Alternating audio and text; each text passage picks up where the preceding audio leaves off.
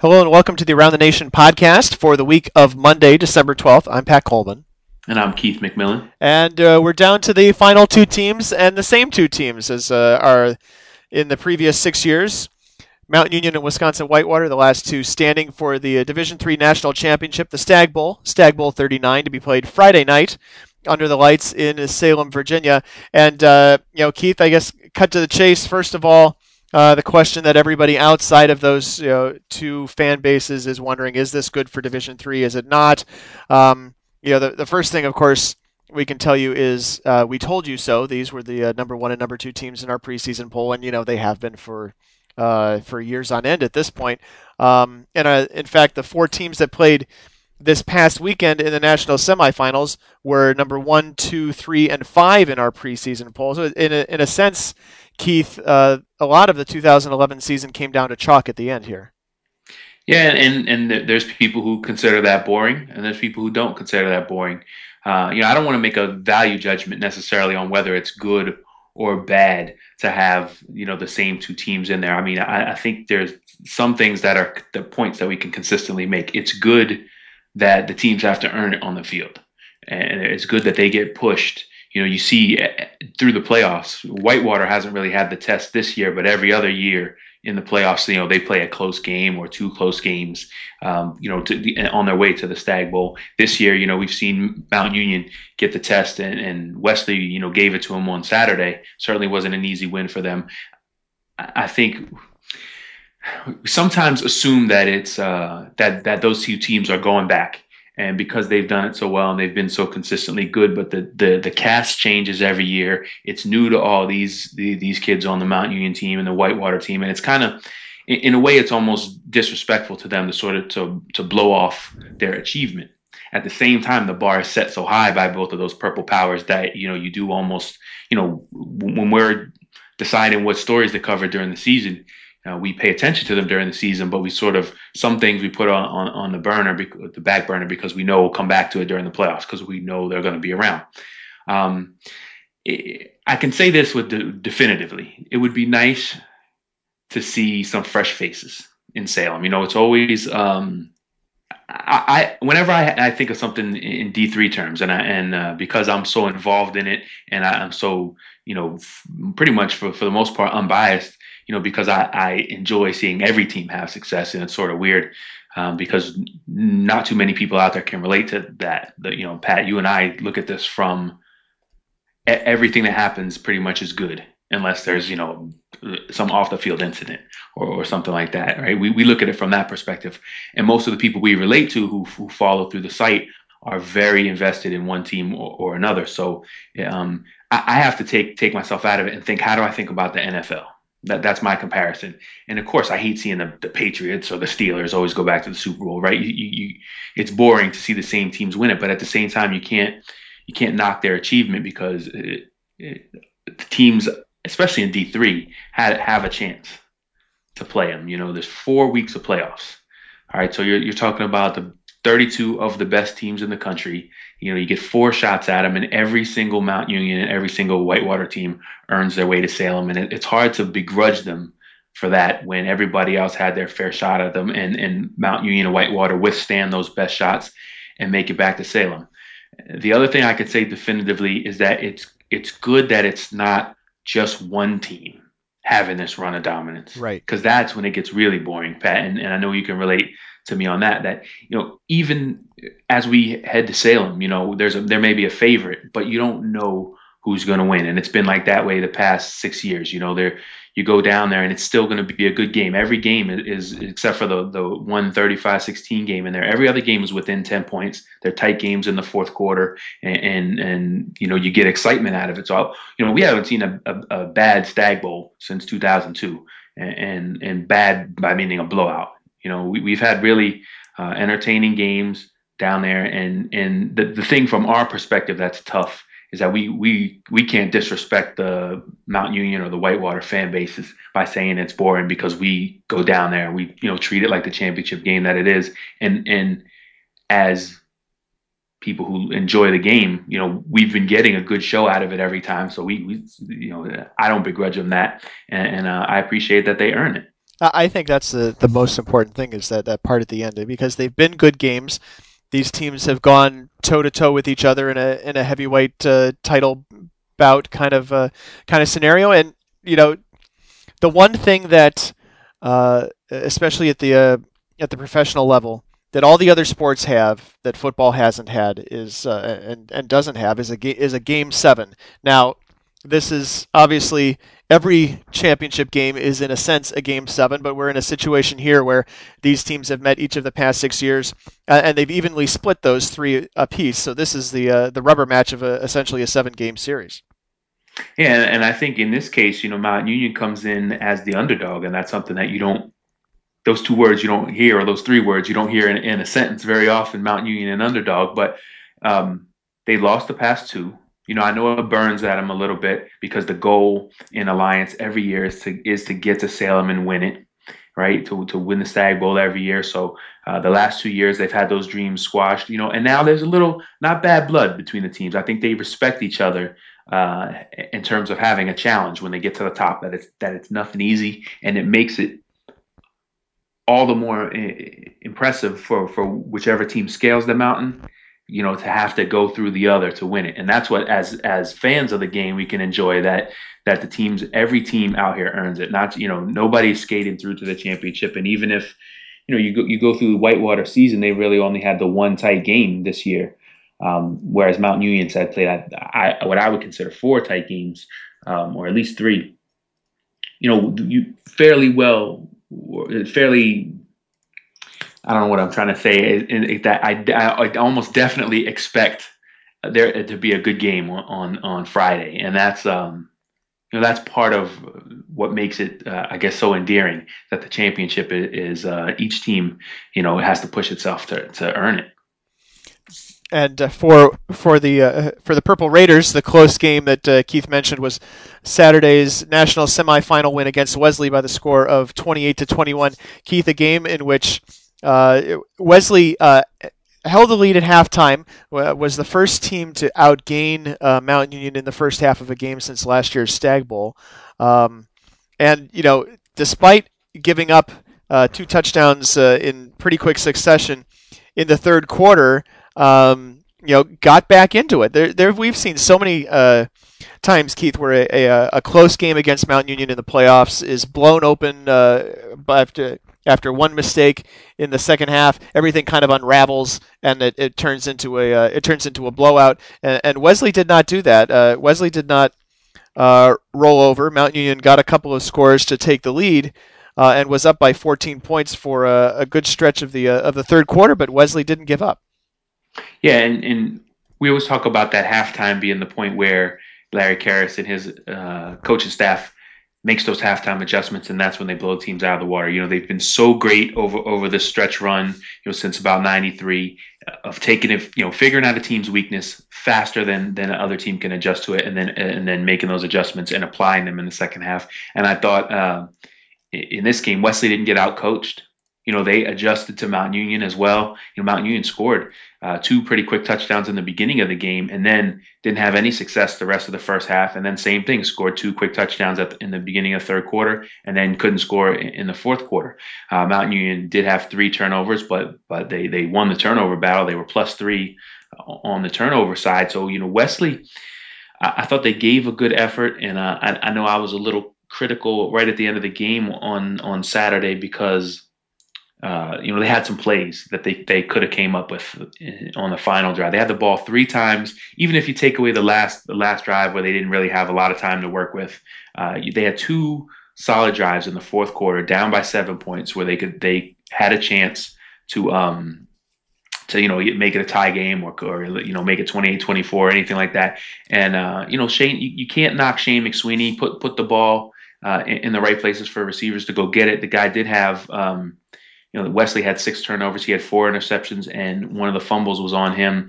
But those interceptions, a lot of them didn't hurt him, Pat. And you could throw the number 6 turnovers out there and say, well, you never win when you have 6 turnovers. But Wesley had a chance to do it. Yeah, Wesley almost did.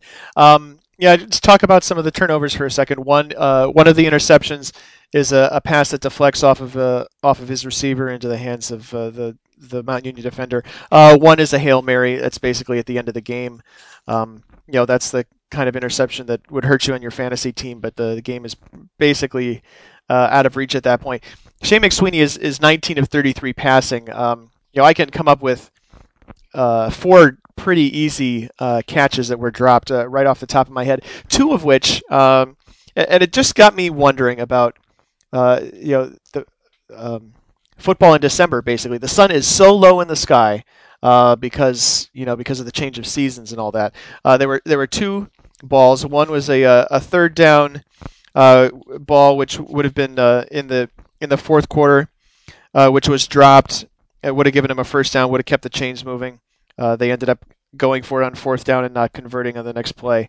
And then the fourth down play, of course, which a lot of people talked about, the pass that Jeremiah Howe dropped pretty much in the same spot of the field with the receiver turning back, looking at the quarterback and with the sun in his eyes and the ball presumably coming out of the sun. That's a tough time of the year to try to make that kind of catch. And I can't imagine there's a lot of things that other than like late afternoon practice or something like that, that's going to prepare you for the way things change.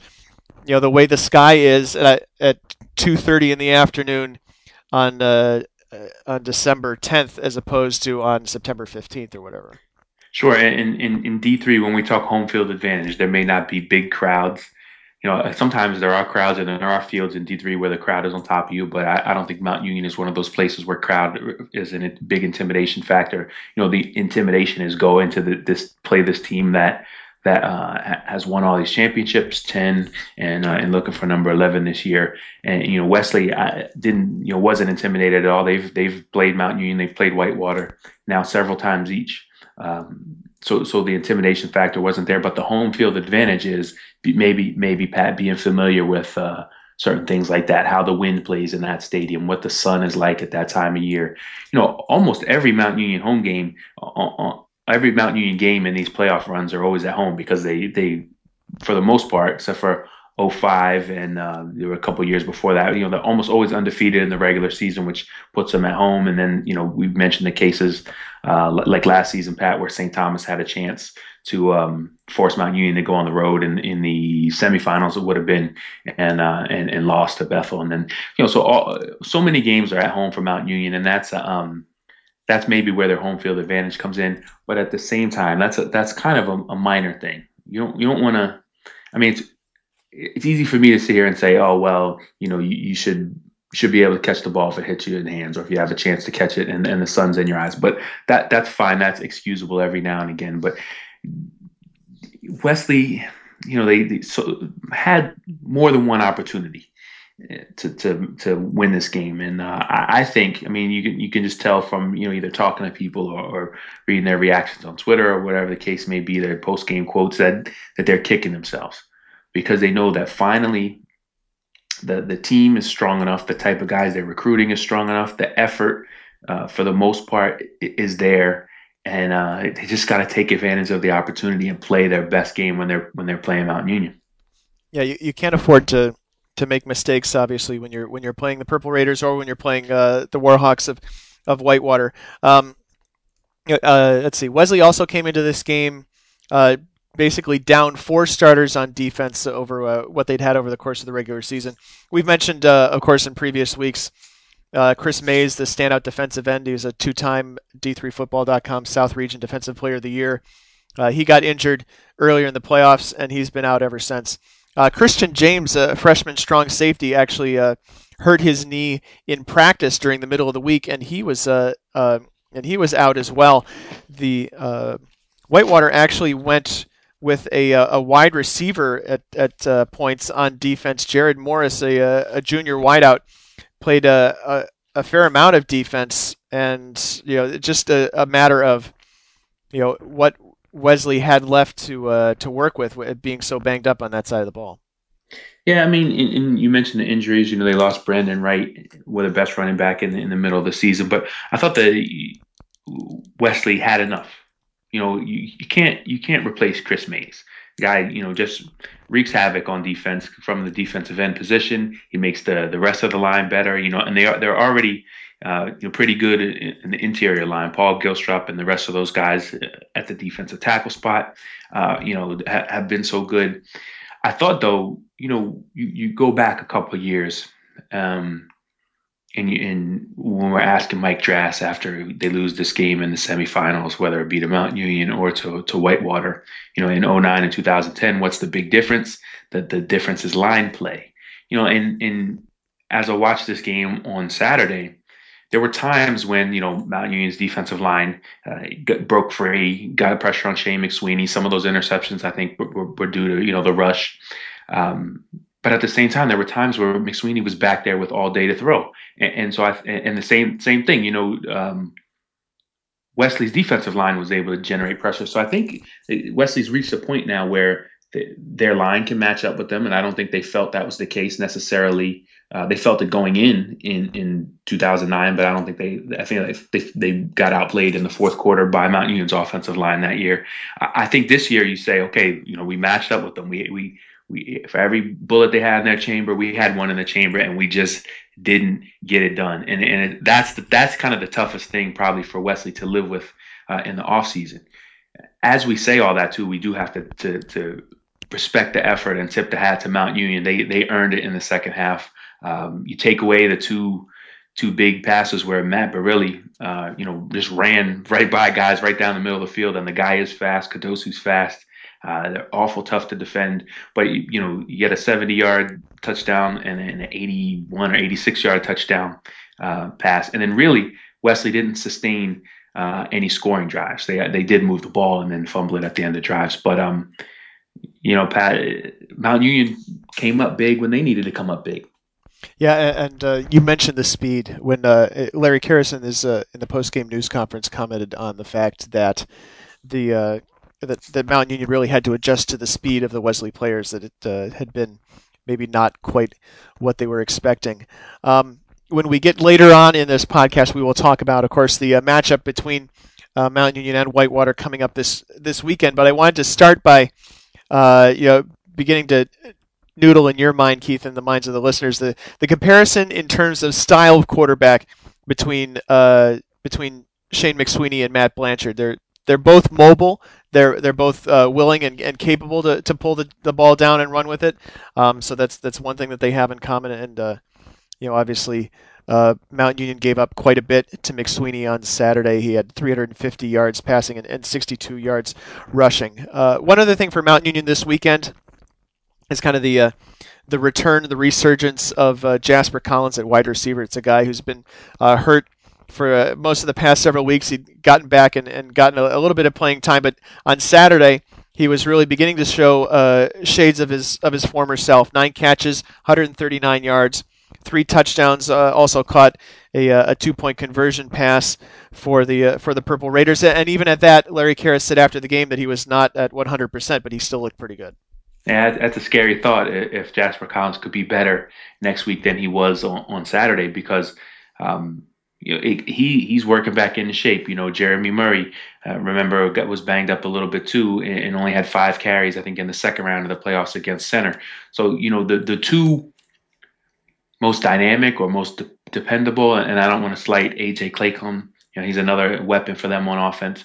But when Jasper Collins is healthy, when Jeremy Murray is healthy, that Mount Union offense looks a lot more dangerous, and you can see it in the way Murray was running on Saturday. You could see it when Collins, not just when he got open, but when he got the ball with room to run in the open field. If they get it to him, in the middle of the field or on a crossing route or something like that, and he has it and he has a chance to get yards after the catch, he's somebody who can become that dynamic offensive player and really put a lot of pressure on the defense. And that's something that Whitewater did a great job defending on Saturday against St. Thomas. So, Mount Union is going to need to be able to attack the Whitewater defense and have Jasper Collins have a big game, have Jeremy Murray at full strength.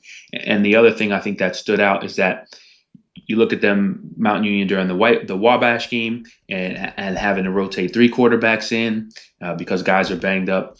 And then on Saturday, they didn't have to go through any of that. Matt Pilato, I feel like, established himself as the guy who's going to start on Friday in the Stag Bowl. Yeah, I thought Pilato looked all right. 23 of 35 passing, 271 yards. He did have a pair of balls picked off, and I think one of the things I want to hear your opinion on, especially as a former defensive back, is his I guess his passing style, his form, whatever. It seems like he takes a little bit longer to release the ball, or am I just are my eyes deceiving me? Well, the thing when I'm watching Pat is that it's not the same pass every time, and it doesn't have to be. When you looked at Shane McSweeney on Saturday, some of the passes come out of his hand as darts, some of them he puts touch on, and every quarterback has to do that.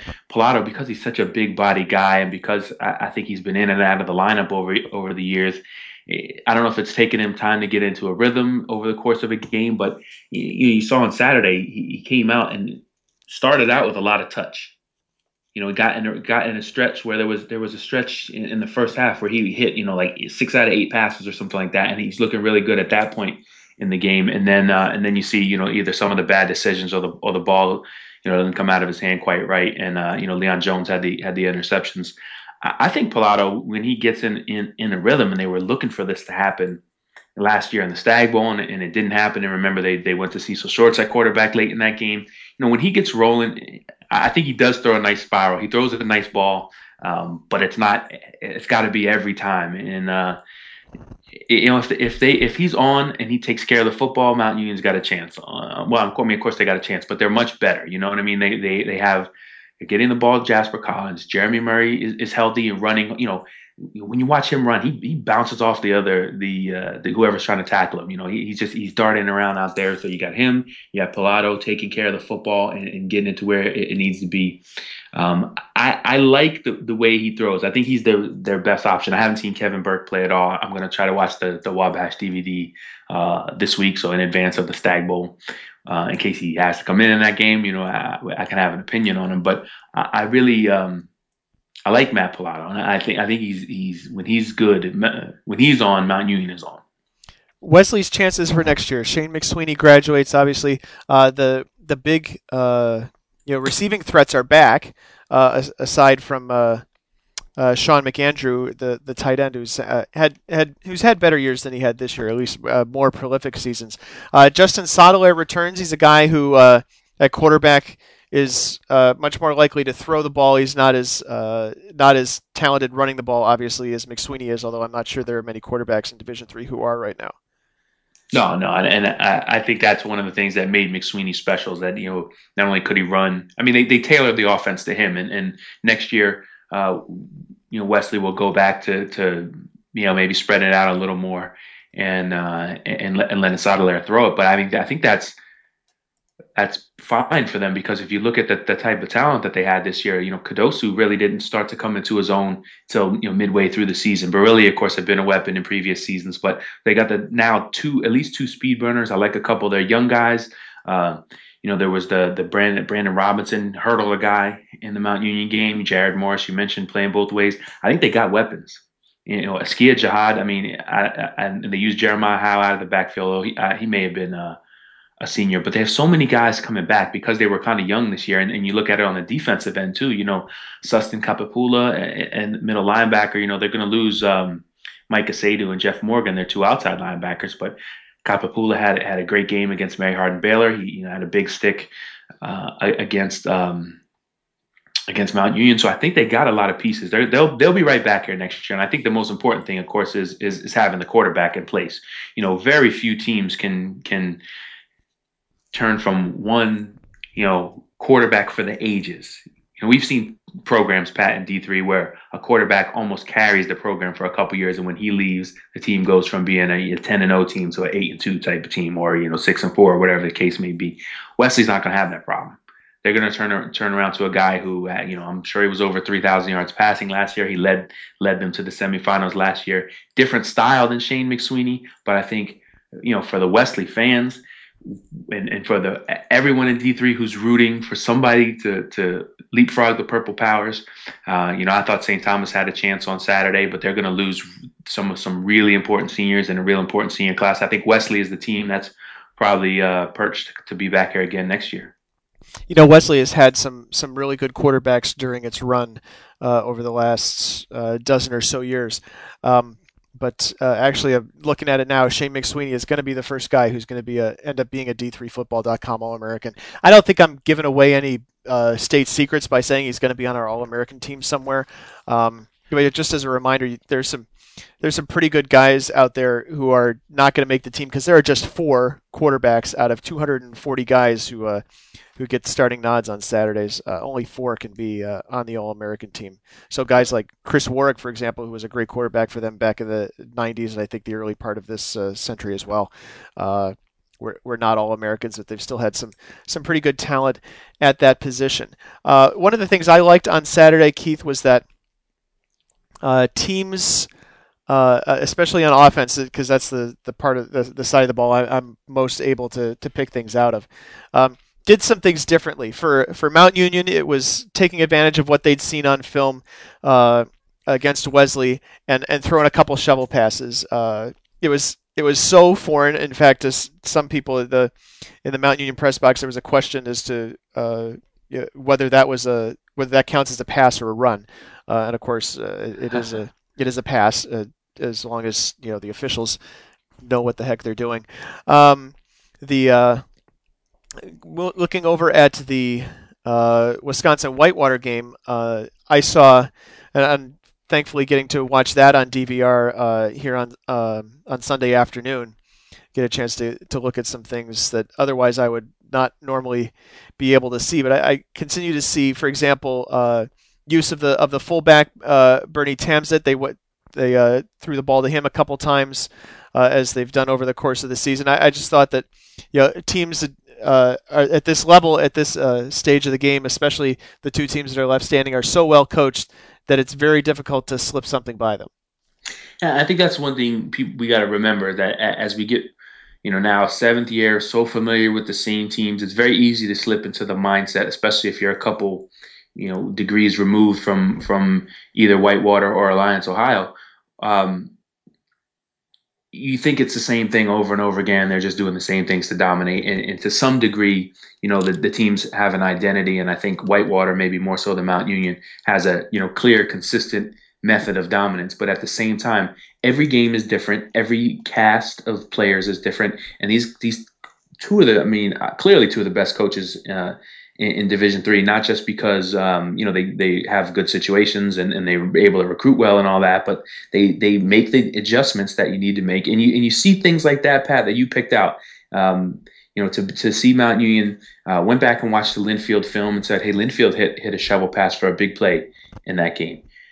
You watch that first half of a team having success against Wesley's defense. Aren't too many halves of film that you could watch this season where somebody moved the ball on Wesley's defense. So Mount Union goes back to that and picked out a couple of things that Linfield did. I thought Linfield, really forced Wesley in the first half of that game to defend the whole field. Shovel passes, screens, swing pass, deep shots, use the middle of the field, use the throwing the ball on out routes along the sidelines. Made the defense really work, and Mount Union took some of those elements and had success with them. And in the Whitewater St. Thomas game, St. Thomas's season ends with a 20-0 loss in the national semifinals. I think one of the things that you and I kind of both picked out of that game and watching it is that St. Thomas pretty much emptied its bag of tricks. They did a whole lot of different things to try to get the offense moving, and in a sense, there were times in which St. Thomas was able to string some plays together. You think about what Whitewater's run defense normally looks like, and Colin Tobin did get 82 yards rushing. Dakota Tracy ran for 62 yards himself, but St. Thomas was able to do almost nothing throwing the ball, and in a week where the week before, Fritz Waldvogel was able to get beyond the St. John Fisher defense twice for easy scores just in a half. He basically got nothing open down the field on Saturday. Yeah, and you can almost, if you have an eye for it, see what Brian Borland was thinking. He's a defensive coordinator, a long-time defensive coordinator for Whitewater, and somebody who's very rarely going to be outcoached as well. So they said, okay, if you're going to slow St. Thomas down, We got to get to Colin Tobin, the running back, tackle him, wrap him up, and then we have to take Fritz Waldvogel away. And what they did, at least on some of the deep shots that they took during the game, is you would see a safety over the top of him, and then you would see a cornerback running underneath him. So there, you call it bracketing him, you could call it trail coverage. They were devoting two guys to Fritz Waldvogel. At least sometimes, I don't know if they were doing it every play, because the TV angle doesn't give you, the same angle that the coach's film would have, where you could follow a guy and really pick that stuff out. But I mean, when you would see Waldvogel running down the field, and St. Thomas made up his mind that they were going to take a shot down the middle, run a post. There's a safety running deeper than him, and then there's a corner running underneath him. There's two guys who have their eye on him, and it was at least a couple of times. I picked that out off the film, where they tried to lull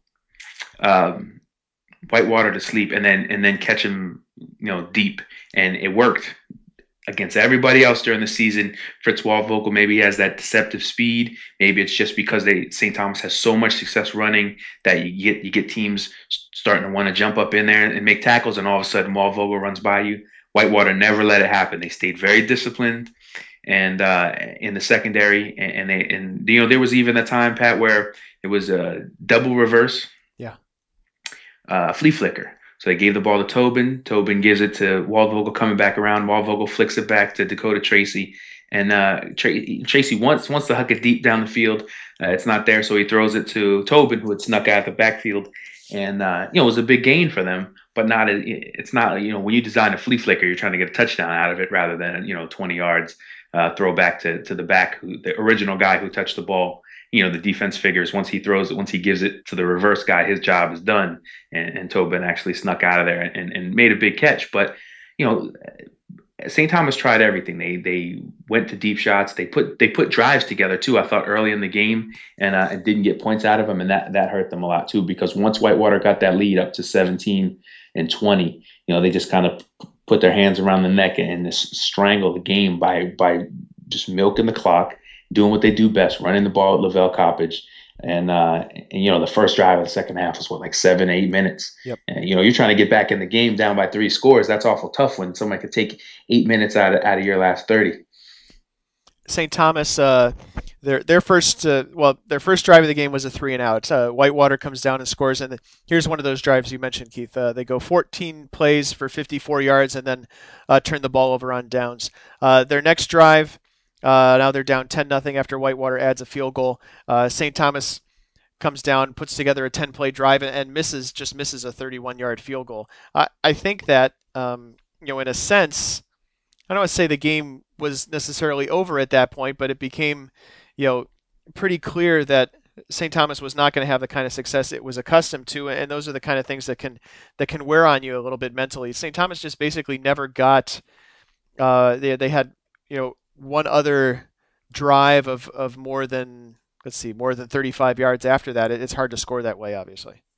Yeah, and mentally, we used to always say you got to get that 0 off the board. The first 3 points, even if it's not a touchdown, that's the first one that's the hardest one to get. Once you break the seal, then maybe the points come after that, and that's just maybe a thing that's in the player's mind. You start you get into the second half and you haven't scored yet, and especially a team like St. Thomas that averages 40 points a game, and everything they try works over the course of a season. It's tough for them to stay patient and say, look, something's gonna happen for us eventually. And to their credit, they stayed with it. But once they got behind 20 and Whitewater was able to milk the clock and defensively turn St. Thomas into a slow team that's just going to take away chunks a little bit at a time.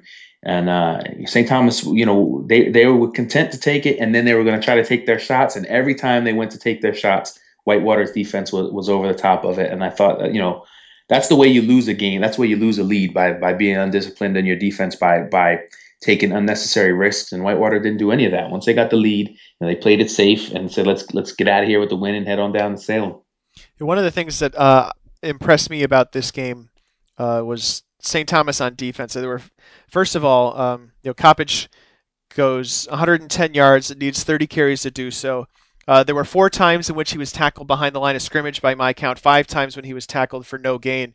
And that's an instance where, St. Thomas had come in with a pretty good run defense statistically, over the course of the season, including the playoffs. And it doesn't necessarily manifest itself quite as well against Whitewater because Whitewater is this prolific offense. But I thought they did a fairly decent job of keeping the Warhawks offense in check as much as possible.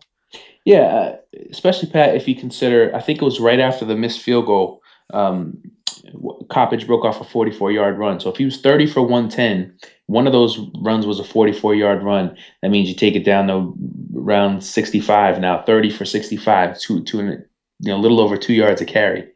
If my fast math is correct there, I mean Coppage, he didn't have a day for the ages, but he did enough, to keep St. Thomas defense honest, and he did enough to milk the clock when Whitewater needed to milk the clock. But at the same time, St. Thomas didn't get blown off the field, and that's what has to be encouraging and discouraging for the rest of D3. When you see a team like St. Thomas, a program that's clearly been building toward this, every year winning more games, going further in the playoffs, becoming a team that would hang around the top 25 to be in the teens to now they're conference champions and moved into the semifinals, a team that's ready to take this step to Salem. In any other division, let's say D2, you don't have these two dominant programs at the top. St. Thomas is a team that's ready to crest right now and win a championship. Wesley is that type of program. It's got to be a little bit discouraging to know that this program had its seniors, not just offensively, the big three, but some of the great players on defense were seniors. St. Thomas's team was ready, to make that leap, to go on to Salem and to break up the Whitewater Mount Union dominance. And they didn't get blown off the field on Saturday. They just weren't the better team. And once you fall behind Whitewater, I think, I'm just amazed by Whitewater. They're so smart in the sense that once they get ahead, they take care of the football and they stick to the run. They're generally, if not bigger and stronger, they're tougher than the teams they play, or as tough, tough enough not to get bullied around. And again, St. Thomas didn't get manhandled in that game, but Whitewater did enough to go ahead and sort of pound away at it over the course of the second half. Once they had that lead, St. Thomas just never could get back into the game. You got to tip your hat to the Whitewater defense too for never letting St. Thomas catch a break. And I think the other thing that we haven't mentioned yet is that Matt Blanchard really had a nice first half and then took care of the ball. Yeah, absolutely. And in fact, to be honest with you, when I went back and looked at the final stats after watching the game, I was kind of surprised to see that he only ended up with 39 yards rushing. It seemed like he had a lot more positive yardage than that. And I know, obviously, yes, the sack stats come out of your quarterback rushing stats in college, but Blanchard was not sacked on Saturday, so that was not an issue. It seemed like he played a really good game, to be honest with you, and that's why I wanted to talk about him in comparison to McSweeney. Not that obviously that those two guys are on the same echelon per se, but they have in at least some sense similar skill sets, and that Blanchard is capable of bringing the ball down and running against Mount Union on Friday night, and that seemed to be something that Mount Union might have had trouble with. I think the big similarity, between the two is that, the big body. I mean, Matt Blanchard is 6'3". Shane McSweeney is over 220 pounds. Matt Blanchard, man, if you look at his headshot on the website, the guy looks like a linebacker. Big neck and big broad shoulders. I mean, it's nice to have your quarterback be someone who's one of your tougher players too. Who could take a hit, who can deliver a hit if he has to.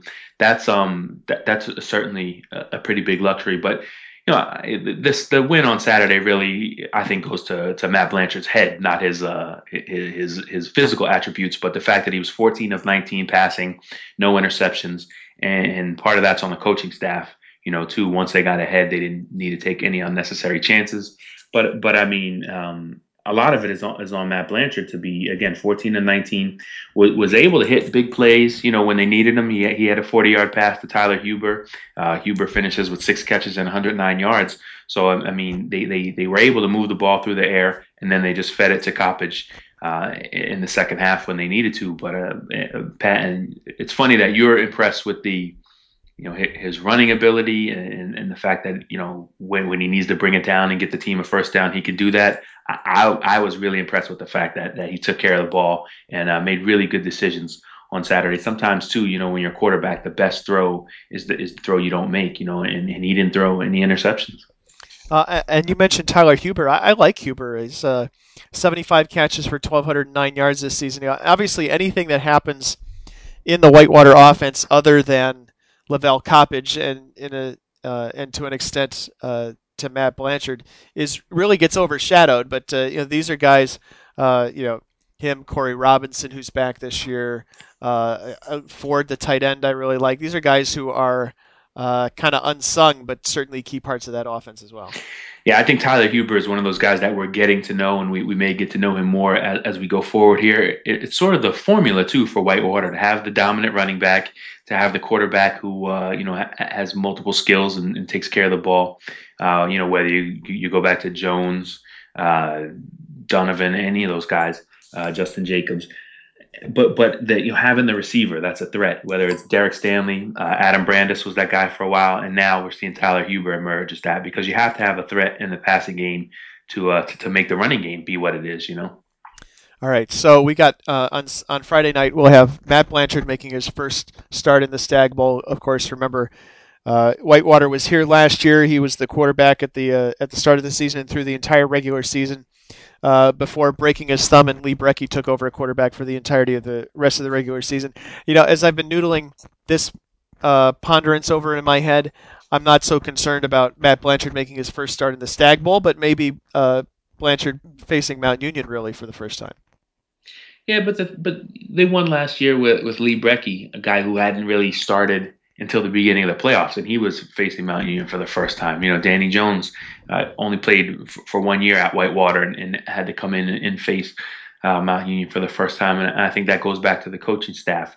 They tailor themselves to do what Whitewater does well. I think if you talk about Mount Union coaches, I feel like they adjust to their players' skill set better than most.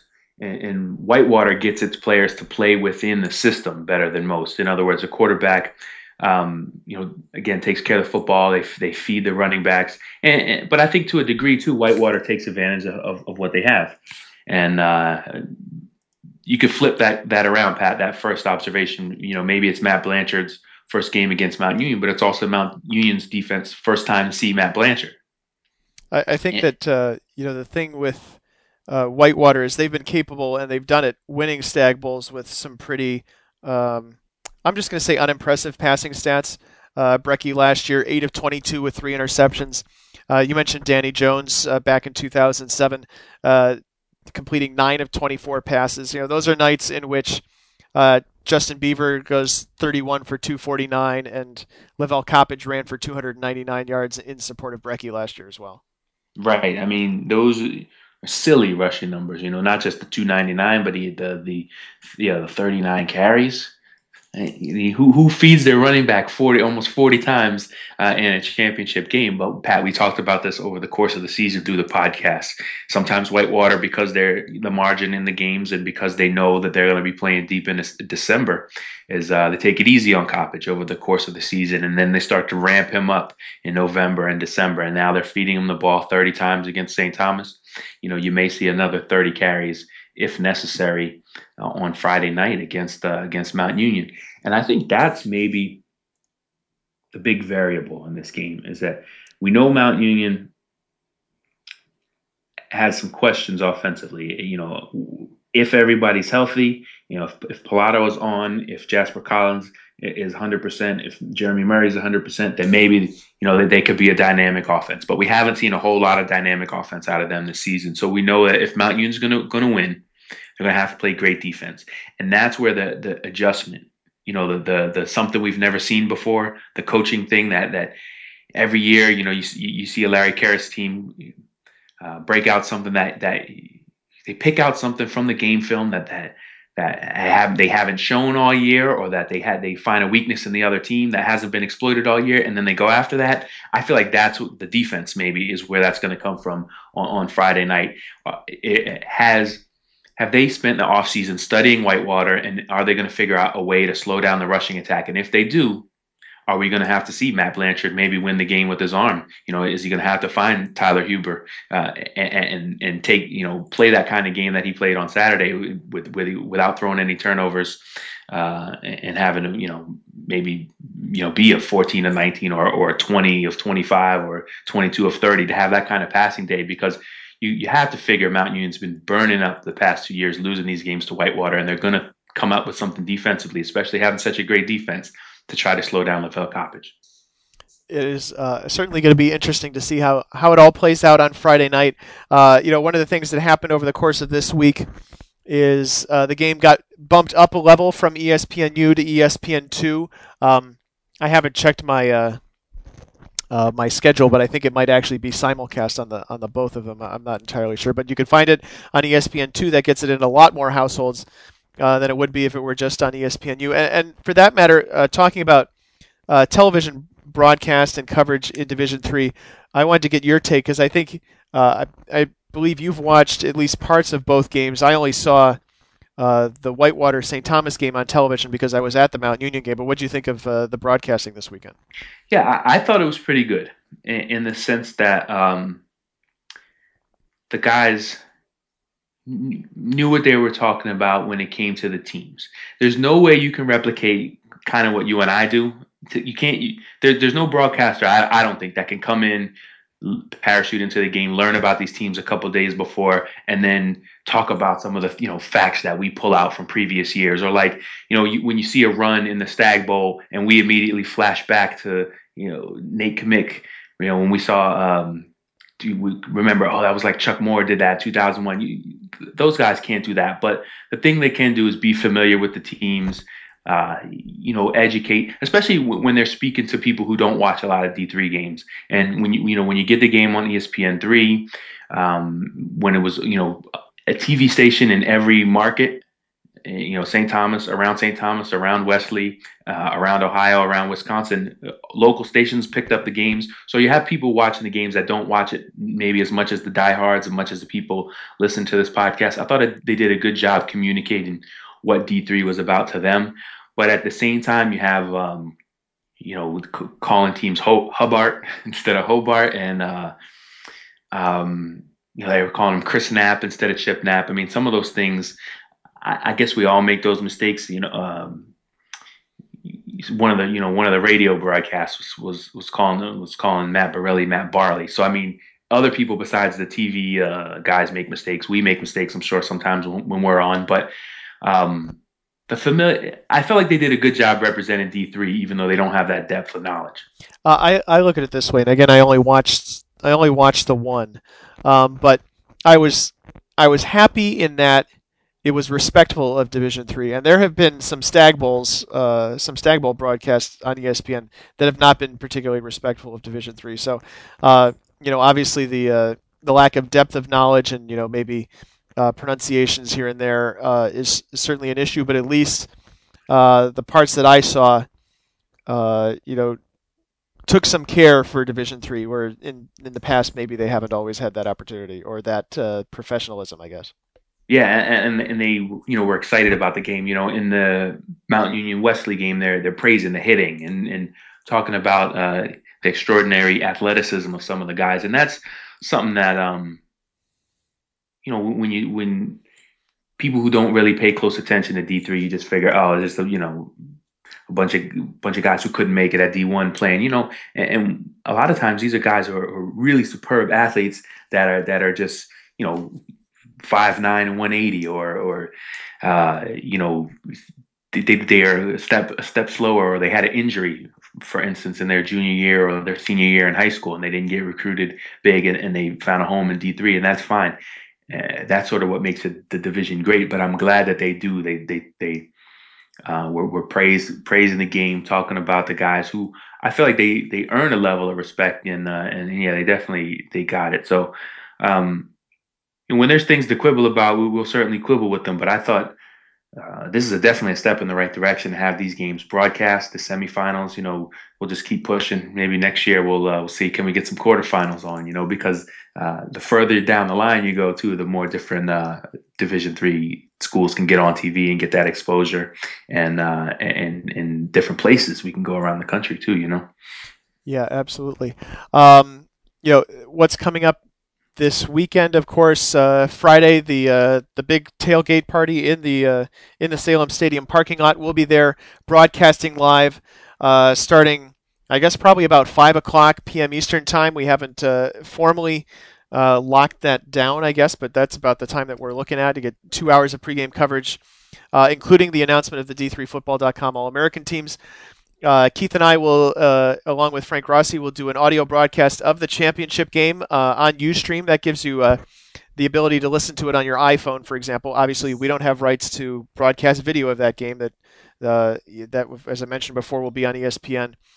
For those of you who have a internet service provider that gives you access to ESPN3, you can watch the video online as well, and you can watch it that way. You can certainly turn the sound down on ESPN and listen to us. I think that the last couple of years, the audio and the video have synced up really well, and we would certainly welcome your listening. And then, even if you watch the game somewhere else, come on back to us, because we'll have at least an hour of post-game coverage, just kind of basing on previous seasons, maybe more. We'll have the entirety of the post-game news conferences. And then our final wrap-up of the season, we'll name the offensive, defensive players of the year and the coach of the year during that post-game show as well. And, of course, that's what happens on Friday. 2 nights earlier, we will be broadcasting the Gagliardi Trophy ceremony, and Keith will have a role in that as well, which I'll ask him to tell you about now. Yeah, I've been asked to host the Gagliardi Trophy ceremony, so if you were able to watch it last year, they did a real nice job of turning it into a full ceremony where each guy is interviewed, a little bit of back and forth, and then they'll show a montage of a little bit about their life and some of their play. So I think I'll be having a role on stage in terms of you're talking a little bit to Alex Tanney, Michael Zweifel, Fritz Waldvogel, and Matt Blanchard, who Matt will have a game on Friday. The other guys were all in the playoffs and wanted to be in Salem, so we'll ask them a little bit about that, and obviously their different exploits. Each of them really kind of interesting guys in their own right. From the trick shot video from Alex Tanney and the Zweifel playing for his dad and playing at 2 different schools and playing both ways, and obviously Fritz Waldvogel, being a big part of the program, going in the right direction at St. Thomas. So there'll be a lot to talk about individually. And I mean, if you're diehard enough to listen to this podcast this deep in, you'll love the Gagliardi Trophy ceremony. I loved it last year, having a chance to watch it. And then Pat, what you mentioned about us on Friday, that hour after the game, if you really, really love D3 football enough to listen to this, then that stuff that we do after the game, not just talking about the Stag Bowl itself, but we kind of reminisce on the whole season. And if you can't stay out that late, I believe we always post it as a podcast too. Yes. So you can that'll be our final podcast of the year. There'll be one more for you next week to listen to if it's your habit on your lunch hour on Mondays at work. We won't leave you hanging next Monday. So yeah, Keith will be on the Gagliardi Trophy ceremony. Frank Rossi and I will be hosting our Gagliardi Trophy ceremony show. Basically, we'll be the folks on the video stream. You'll be able to watch that. Come back to d3football.com on Wednesday night, and you will not be able to miss that, because we will want to make sure you get to see everything that's going on there on that night when the top all-around student athlete in Division III football is revealed. A lot of other things this week as well. We'll have feature stories, and Keith will have Around the Nation year in review as well, and tell us a little bit about that while I have 7 more minutes to fill. Just kidding. You don't have to take the whole 7. Oh, okay, because I was going to say, well, let's start in week 1.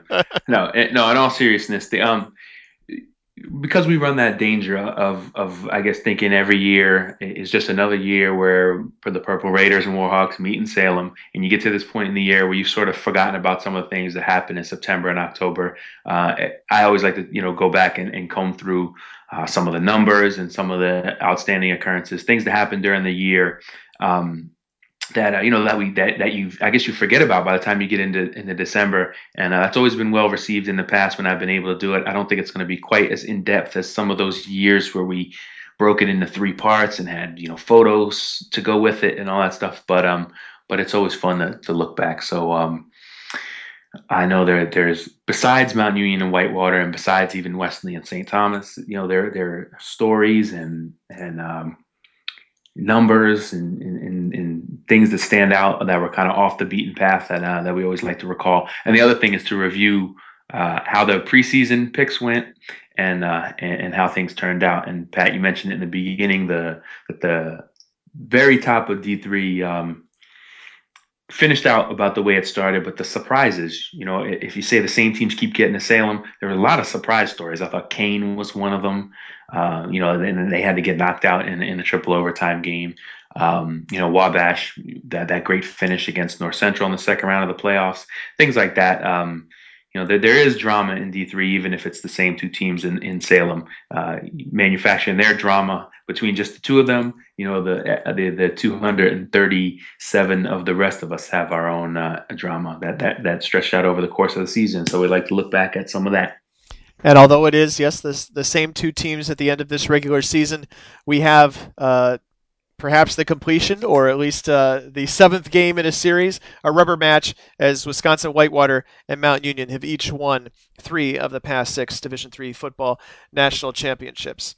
I'm Pat Coleman, and he's Keith McMillan, and wrapping up the Around the Nation podcast for the week of Monday, December 12th, 2011.